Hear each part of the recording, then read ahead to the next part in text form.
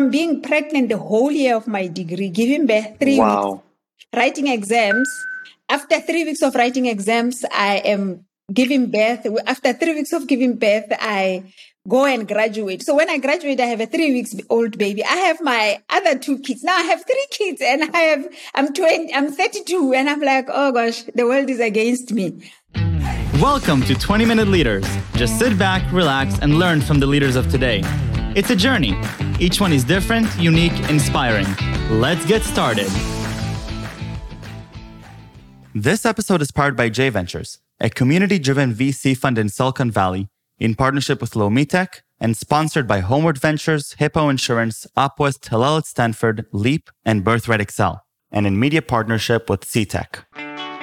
Welcome to 20-Minute Leaders. We are back in Africa with Baratang Mia, an award-winning tech founder and a self-taught software developer with robust problem-solving skills and proven experience in building tech startups, incubators, co-working spaces, and designing software in a test-driven environment. She's the founder of the first African software engineering school focusing on women and girls, and worked tirelessly to mobilize governments, corporations, and civil society to invest in women and girls' education. Baratang Mia from South Africa, Cape Town. How are you? Welcome to my show, 20-Minute Leaders. How are you? Thank you very much. I'm fine. And yourself? I'm great now because we're talking, and I'm so honored to have you here. When I think of leadership, Baratang, I think of people that are going against the grain, that are going with their heart and not unstoppable, regardless of what happens. And I think that the story that you embody and your journey with helping empower women across Africa to be engineers and learn how to code, I believe you're a self-taught coder yourself. Yes. I think that's a story that has to be told, and I'm excited to sit back and listen to it. And so, Baratang, you founded the first organization, the first engineering school to empower women and girls to learn how to code in Africa. And that was 18 years ago. Today, a lot of people talk about this, but 18 years ago, not many people did. Please tell me about the story. Walk me through your journey. And I'm going to sit back and I just want to listen as a thirsty young entrepreneur. So I'm not sure if, for the sake of your readers, I'll say most people might know about the apartheid situation in South Africa. So I had gone through a schooling system in a township meaning previously the underserved communities. So, and when I finished high school, my parents were very poor, so nobody could give me even a 2 cents to go to university. But fortunately, it was during the time of transition where South Africa was needing lots of black graduates, and they were funding lots of universities. So university funding was very easy, and I went to University of Cape Town. And when I went there, because I stayed 7 years, in the 7 years that I stayed not going to school. So I finished matric and stayed 7 years before I went to university. In the 7 years, I had raised the fund, I would call it funding seed, because you had to register in the university before you get funding. So I had raised enough money to do that. And I had started, in that 7 years, I started a business where I did interior designing, and I had very good solid foundation of entrepreneurship because of the 7 years. So when I got to university, I was a mother already. I had 2 kids because in the 7 years, I was too busy. I started business. I'm a mother of 2 kids. And coming from a township that was so poor and having lived in so much poverty, I had lacked lots of skills because the teachers themselves were not good. So I received the worst education ever. And so my language skills, writing and communication ability were very low. And at the same time, I had a challenge with mathematics. And I had registered for industrial psychology. I don't know what made me go to the commerce faculty for industrial psychology, because I qualified. So I went and I registered there. I went to learn the hard way that was a very wrong choice. But I moved from the commerce faculty to Bachelor of Social Science and still maintained my courses. So what they did in the faculty, because first semester, So a semester is like 6 months of the courses. Yeah. I passed one course. The other 3 courses I failed. And that was economics, mathematics, and finance. So I went to the faculty and I said, no, guys, I didn't come here to fail. And the faculty curriculum advisor talked to me. And after she talked to me, she said to me, I'm going to put some programs for you, but you have to drop all the maths courses because they're giving you a hard time. But what she did for me that would change my life was she said, I'm going to send you to the maths department. You must do extra maths at the maths departments because they were offering mathematics for people who are studying courses that have mathematics, but they didn't do mathematics. So I attended in the mathematics, but I attended extra maths classes, but it was just to think logically, to have that ability to think to think about mathematical concepts that you wouldn't think they appear in finance. Whilst they are there, like one is a constant. For someone who didn't do maths properly in high school, I didn't realize that I would get the sum okay, but I would struggle without knowing what's making me struggle. So she said, okay, there's lots of things that's missing. So I'll fill in the gaps. And she did 2 things that I will value for the rest of my life. So besides sending me to the maths faculty, she said, go to the writing center. The university had a place called the writing center. Go to the writing center. What they're going to do at the writing center, it's just to check your essays before you submit them, to check if you are writing properly and your thoughts are being communicated well on paper. Because I was also complaining, but even if I wrote the right answer, they don't give me the mark I deserve. And she said to me, do that. So I went to, and now on top of being a mother, on top of being a student, on top of working part-time sometimes there and there, I now have 2 extra things to do, which is going to the writing center, going to English classes, and the university is forcing us to attend computer classes because for me, it was the first time I touched the computer when I got to the university. And having been the first time I touched the computer, we all obligated to go to the extra computer classes. And it's a black affair. I always call it a black affair. It was only black students who were attending extra computer classes in that computer lab. So that was the beginning of my story. Now, amazing. I always tell people, if you could take a person who went to a township school, who received an education that was called Bantu education, designed specifically to make sure that Black people don't become successful and they don't go anywhere besides becoming a teacher, and you turn them into the person I would become when I left the university, because now when I left the university, I passed my finances with seconds. I had first in some of my courses in strategy, in marketing and consumer behavior. And that was purely because the teaching that I got from the communication, from the writing center, and that extra maths classes that I got were so good. So obviously when I finished university, I went through a lot. So I was exhausted, like literally exhausted. And so I finished my undergrad, graduated, and did my postgraduate diploma. When I was busy with my postgraduate diploma, funny enough, I fell pregnant again, and now I have another baby. And I was like, no, postnatal, whatever, stress was too much. So I didn't go and apply for jobs like other people. Let me start this way. I tried applying for jobs, but it was not in my space because I was going through that postnatal depression. So I would go to an interview and I have all these things that are going on because I had just given birth to a baby 3 weeks before I graduate. So I felt like this is too much for me. I'm not going to do this.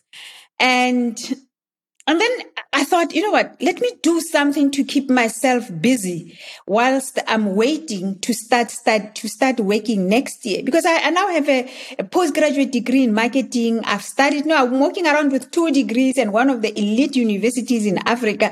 But it's something inside me with this post-traumatic stress disorder from being pregnant the whole year of my degree, giving birth 3 weeks, writing exams. After 3 weeks of writing exams, I am giving birth. After 3 weeks of giving birth, I go and graduate. So when I graduate, I have a 3-week-old baby. I have my other 2 kids. Now I have 3 kids and I'm 32 and I'm like, oh gosh, the world is against me. And as the universe had its own plan, I always said that was a concoction for what I would become. And I didn't, because in that year that I said, you know what, I'm taking a break. I'm exhausted. I'm not going to be looking for jobs, because I had tried the first 2 months to look for jobs, even the last part of my graduation. Then I had gone further with some of my application to even companies like Unilever. I was at the further stage to go and work in the marketing departments, but my brain was not into it. So I didn't want to sit at home and do nothing. So I would go to the internet shop, learn few things. And as I was busy doing that, I realized, you know what? I had survived the university with my first year. It was like through a thin rope. I was hanging to being excluded or surviving. And if I didn't do anything the first semester to say, can this be fixed? I would have been kicked out of university, because the skills that I got from those extra classes is the reason I'm sitting here with 2 degrees. And that was not offered in schools. And the other thing that also made me survive was I realized that being a woman and having gone through everything that I went through made my life more double harder being at university, because I had to juggle all these things. And many people would ask, why didn't you raise your own? Why didn't you let other people help you raise, like the village and what? I came from poverty. I was like, my kids are not going to grow in the environment I grew in. So I had to bring them with me to Cape Town. Wow. So to cut a long story short, in that space of 1-2 months, I made a decision, like a spotless decision, to say, I'm going to teach young girls maths, science skills. Take all that they were giving me at university, like communication, maths, basics of English, and I'm going to make it a small curriculum, go to schools and teach girls when they're still in grade 10, 11, so that by the time they get to university, these little barriers are removed. And Amazing. They don't have to face the challenges that I faced. And, because I had looked around, I was involved in student governance, I was in the SRC, I knew a lot about gender-based movement. I was one of the few people that started the women empowerment on campus. So I knew enough about what's happening in the industry. So I thought to myself, look, the marketer inside me said, do something that's unique. And when I decided to do something unique, I decided, you know what? I'll focus on girls, but I'll focus on technology mainly, encompass it with the skills that I received that would make me unique, and focus mainly on technology and teach girls computers. Wow.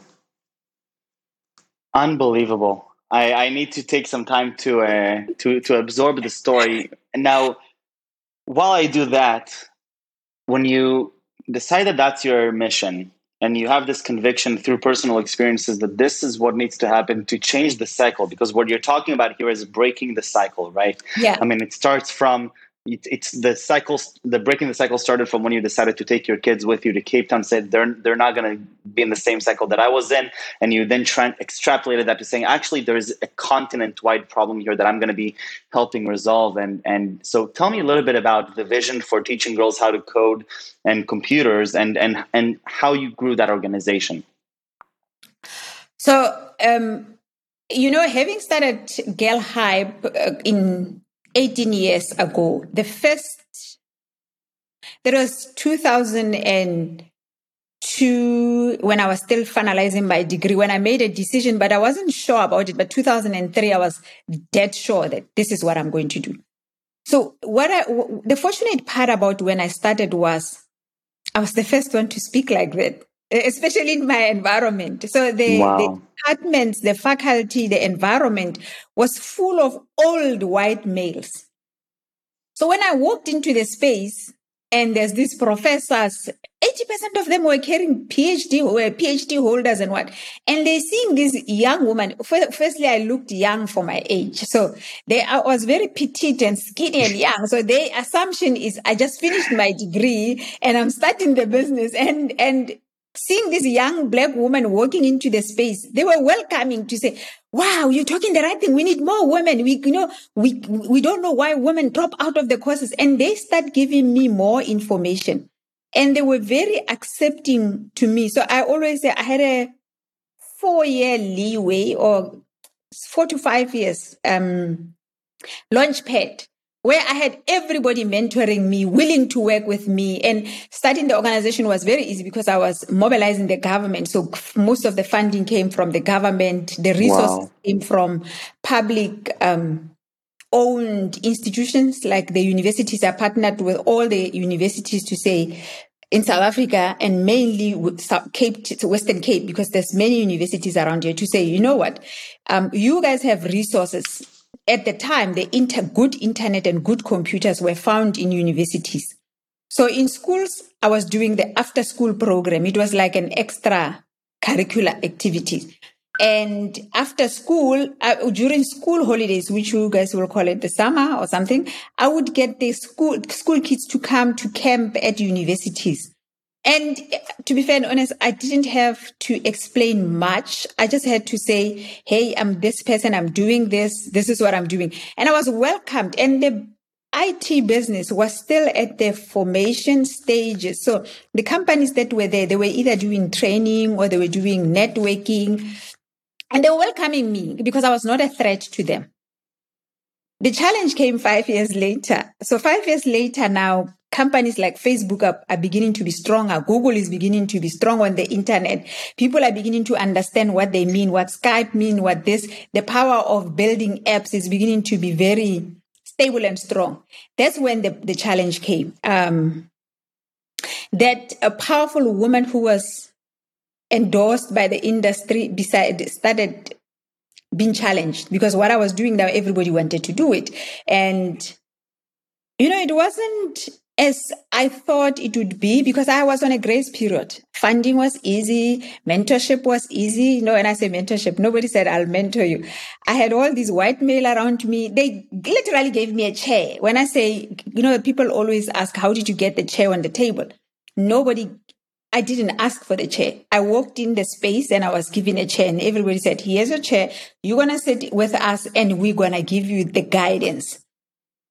The curse of that was, because I was mentored by white males, I adopted lots of their characteristics and their behavior and their way of doing things and their biases around what defines a strong, independent woman, without realizing it.